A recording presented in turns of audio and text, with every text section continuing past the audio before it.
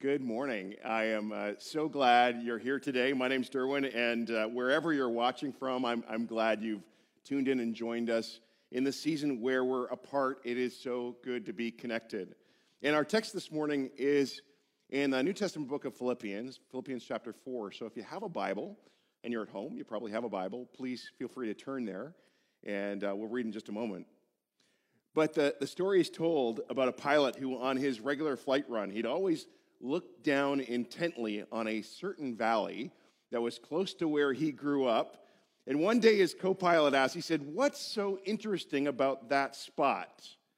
And the pilot said, "Well, do you see that stream? Well, when I was a kid, I used to sit down there on a log and fish. And every time a plane flew over, I'd look up and I'd wish I were flying. Now, of course, I look down and wish I were fishing." So good. Why is it so hard for us to be content? We get what we want, and then we want what we had, or we want something else entirely. Contentment seems to be one of those virtues that is so elusive for us. Can anyone truly find contentment? Well, there's a guy named Paul in the Bible who claims he did. And more than that, he suggests that anyone can find contentment. And Paul, he talks about this contentment as he wraps up this letter that he's been writing to the church in Philippi. And I believe God put his words in the Bible for a good reason, to give us a real hope of enjoying contentment and thriving, actually. And considering the kind of world that we live in, we really need this kind of hope. And I'd say we really need this kind of message. And it means thriving for our souls. And so let's dig in. Philippians 4, we'll begin reading at verse 10. "I rejoiced greatly in the Lord that at last you renewed your concern for me. Indeed, you were concerned, but you had no opportunity to show it. I'm not saying this because I am in need, for I have learned to be content, whatever the circumstances. I know what it is to be in need, and I know what it is to have plenty. I have learned the secret of being content in any and every situation, whether well-fed or hungry, whether living in plenty or in want. I can do all this through him who gives me strength. Yet it was good for you to share in my troubles. Moreover, as you Philippians know, in the early days of your acquaintance with the gospel, when I set out from Macedonia, not one church shared with me in the matter of giving and receiving, except you only. For even when I was in Thessalonica, you sent me aid more than once when I was in need. Not that I desire your gifts. What I desire is that more be credited to your account. I have received full payment and have more than enough. I am amply supplied now that I have received from Epaphroditus the gifts you sent. They are a fragrant offering, an acceptable sacrifice, pleasing to God. And my God will meet all your needs according to the riches of his glory in Christ Jesus. To our God and Father be glory forever and ever. Amen." And God, we invite you in this space, in this time, in these moments. Take your word and lead us into this thriving life that we sense this invitation is there for us in Christ. Help us hear your word and enjoy it and live it, we pray, by your grace. Amen. Well, to understand why Paul writes this part of the letter, let me give you some background. You know that after Paul started this church in Philippi, he actually left there and went on to start other churches in places like Thessalonica or Colossae. And his friends in Philippi kind of kept their ear to the ground as to how Paul was doing. And from time to time, they'd send him financial help. They'd send him financial aid.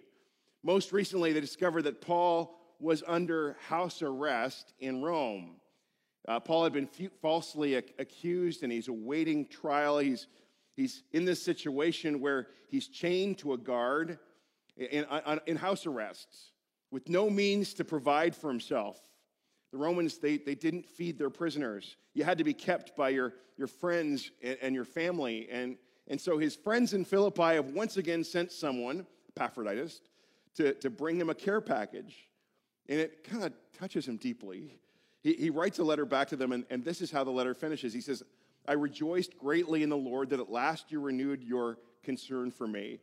Indeed, you were concerned, but you had no opportunity to show it. Now earlier in this letter, Paul had urged his listeners to rejoice in the Lord always. And here he's doing it. He's rejoicing. And as he ponders the things that in his life to rejoice in and thank God for, he remembers this care package from the Philippian church. And so he thanks them for that gift. And you know what? When you run into somebody who is just deeply grateful, you're very likely talking to someone who's content.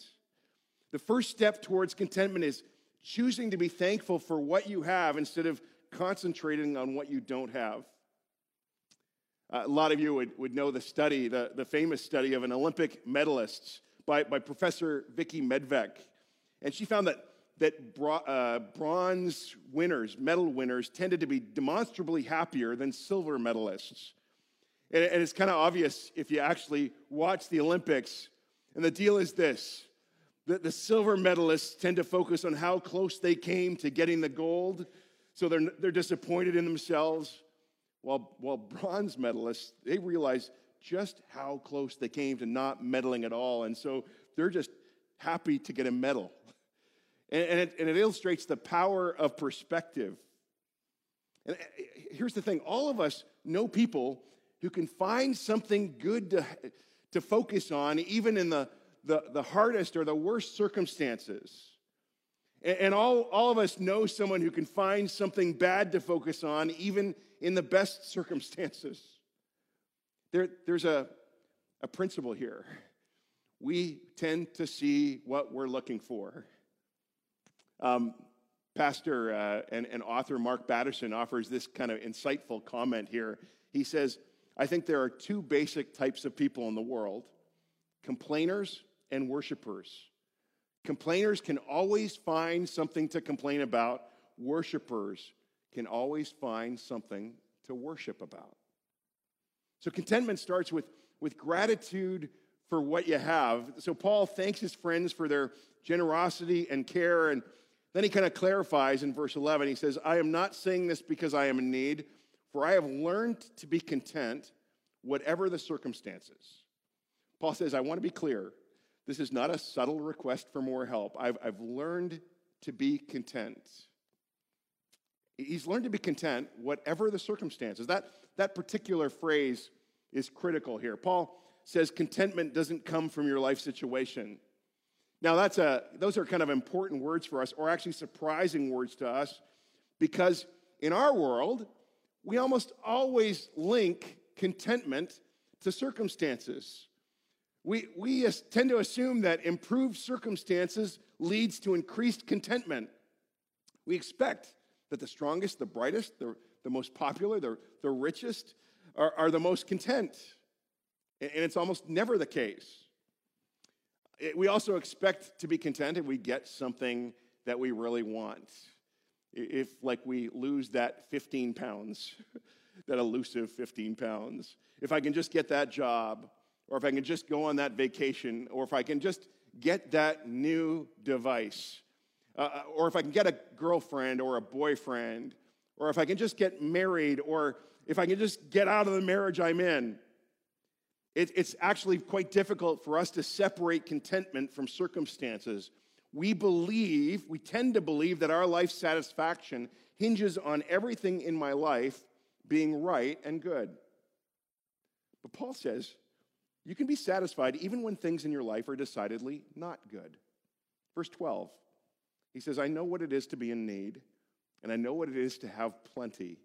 And I've learned the secret of being content in any and every situation, whether well-fed or hungry, whether living in plenty or in want. He says, I've been on both sides of the track, rich, poor, starved, stuffed, honored, hated, loved, lonely, struggling, strong, free, chained. I mean, we know as he writes these very words, this letter, he's chained to a Roman soldier who's probably even less excited than Paul is in that moment. But it's in this place where Paul announces that he has found the secret to contentment. By the way, you almost never see this word secret used in the Bible, in the Scripture. And I'm kind of thankful for that, because it seems in our day there's always somebody selling the secret to something, right? The secret to making money, the secret to living longer, the secret to silky, smoother hair. Yeah, right. Secret to losing weight. Everyone seems to be hawking a secret. Let me tell you that the secret to all these secret hawkers, they're after your money. They'll give you your secret if you give them your money. The secret to getting rich is to sell the secret to getting rich. So I might be just a bit jaded by the word secret, and I'm really glad that the Bible rarely uses the term, but Paul does here, and this is why I think that he does, because the answer to contentment is not what you'd expect. Here's the secret. I can do everything through him who gives me strength. In other words, deep and true and lasting contentment is possible. Actually, it's impossible without God's help. It's possible in Christ. Paul says he's learned to be content, but he's making it clear here that learning contentment is a gift from Jesus. It's something that comes from Jesus. Tragically, this verse is often ripped from its context, and it's used to teach the very opposite of what Paul intends. Like one of the times it was made famous was by the boxer Evander Holyfield. He had it embroidered on his robe so that it would be seen when he went on to fights. And he was wearing this when he went to fight Mike Tyson. I can do all things through Christ who strengthens me, which translates to, I'm going to beat up Mike Tyson. And he did. But then he wore it again to fight Lennox Lewis, right? I can do all things through Christ, and then he gets beat up.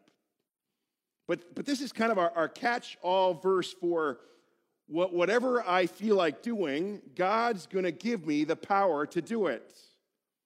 Someone will quote this and then tell you, see, you can do anything you want to do. God will help you reach every goal, realize every dream, get everything that you want in life. God's kind of like the genie in the bottle. You want $1 million? God will help get you there. You want to be a famous singer or a famous actor? You know, your wish is God's command. God will give you all the things that you think you need to be content. The tragic irony is that those things don't bring contentment. I mean, just ask those, or read about those who've achieved worldly success at the highest levels. Actor Jim Carrey, I'll never forget his words when he said, I think everybody should get rich and famous and do everything they dreamed of so they can see that it's not the answer. Contentment does not come from getting all that I want. Contentment doesn't come from being able to control all of my life. Paul doesn't promise you that God will help you control life. You know, I've seen this firsthand time and time again as I've traveled the world, especially as I've traveled among the poor. I'll never forget meeting refugees in these big camps that are spread all throughout the country of Lebanon. These folks had fled their homes because of war, and they were now living in these tent cities, kind of just scraping together an existence. Refugees often live with so little control over their lives. And yet I was amazed as I met these refugees, many who had through their journey, had actually, it had been an Exodus story for them. They'd actually come to Christ in the midst of it. And though they were poor, after they'd met Christ, they were so joy-filled. They were so rich. They considered themselves to have won the lottery in Christ. Warren Wiersbe, kind of well-known Christian writer, says, real contentment must come from within. You and I can't change or control the world around us, but we can change and control the world within us. And here's Paul, chained to a guard, awaiting a verdict on whether he'll live or die, living in the simplest of quarters, and he speaks about the contentment that he's found in Jesus. Now, at this point in the letter, it seems like Paul may be concerned that they'll misunderstand his words. Perhaps it sounds like he's downplaying their gift or minimizing the importance of generosity. This would be a great concern to Paul because he was passionate about generous and sacrificial giving. So he writes this in verse 14 on. He says, "Yet it was good of you to share in my troubles. Moreover, as you Philippians know, in the early days of your acquaintance with the gospel, when I set out from Macedonia, not one church shared with me in the matter of giving and receiving, except you only. For when I was in Thessalonica, you sent me aid again and again when I was in need." Paul's saying, please don't misunderstand my contentment. It was good for you to send me resources. With or without that gift, though, I've learned to be content. But it was good for you to express God's love with a gift. You've given to me and provided for me time and time again. Never underestimate how important giving is. So Paul here he's commending their generosity. And Paul's letter takes this shift from contentment to how good and right it is to give. He begins to reflect on their gift. And in his words, he reminds them why giving is so important. And there's really 3 reasons here. First is this: giving meets the needs of others. You know, when Paul moved from city to city and he started new churches, he had to find a way to support himself. And so he actually had a side job. He was a tent maker. You know, he set up these little mountain equipment co-ops in every little village and town that he went to.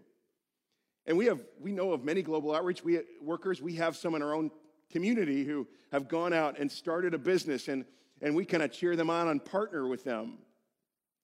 But I love to reflect on the fact that here at Hillside, when we give, there are individuals, their families, they become global outreach workers who are loving on unreached people groups and sharing the good news of Jesus with people who have never heard of Jesus. I think of a little church that we sponsor in Duhok in Iraq, who because of our financial gifts, they're able to feed and love on and care for Yazidi refugees who are so badly in need of the hope and compassion of Jesus. This little church couldn't have done this without the generosity of us and others. Paul knew this, and financial gifts are invaluable. Having said that, though, you know, financial gifts always meet more than just a financial need. I don't know if you've ever faced desperately lean times, but if you have, you know how deeply encouraging those gifts are. Giving always meets more than financial needs. You know, a gift can remind somebody that they're not forgotten by God, that God's still there. A gift can restore someone's faith in God or inspire them not to quit, not to give up. A gift can communicate love. I wish I could read all the thank you cards that we get at Hillside. We often have them come in the mail or they're dropped off from individuals and families where we've sought to just care for them in their time of crisis or need. So we get notes from single mothers or single parents or to those who've lost jobs, and it's so inspiring. You can tell they've been so encouraged by our generosity. It's so good. And financial gifts rarely just bless one person. Almost always the gift keeps on giving. Giving has this kind of domino effect, right? When Paul was starting a church in Thessalonica and his friends in Philippi sent financial gifts, here's the good thing about that was Paul could spend less time, making tents and more time sharing the good news of Jesus. In other words, their gifts helped others to hear about Jesus. Their gifts literally helped to change lives. In a similar way, when you give a gift to Hillside on a Sunday, you aren't just helping kind of pay the heating bill or supporting a staff member or buying copy paper. You're helping us bless children and show the love of Jesus to teenagers and youth. You're helping create followers, Jesus followers, disciples, and you're helping grow and nurture faith. You're sharing the good news of Jesus to this community through ministries like Alpha. You're helping bring the real healing and hope and compassion of Jesus in just such real, practical ways in our neighborhood, in the Tri-Cities and beyond. Your gifts don't simply help pay the bills. They touch lives. They really do. And so giving always meets more than just financial needs. Secondly, giving doesn't just enrich others, it enriches you. It blesses you. Paul says, not that I'm looking for a gift, but I'm looking for what may be credited to your account.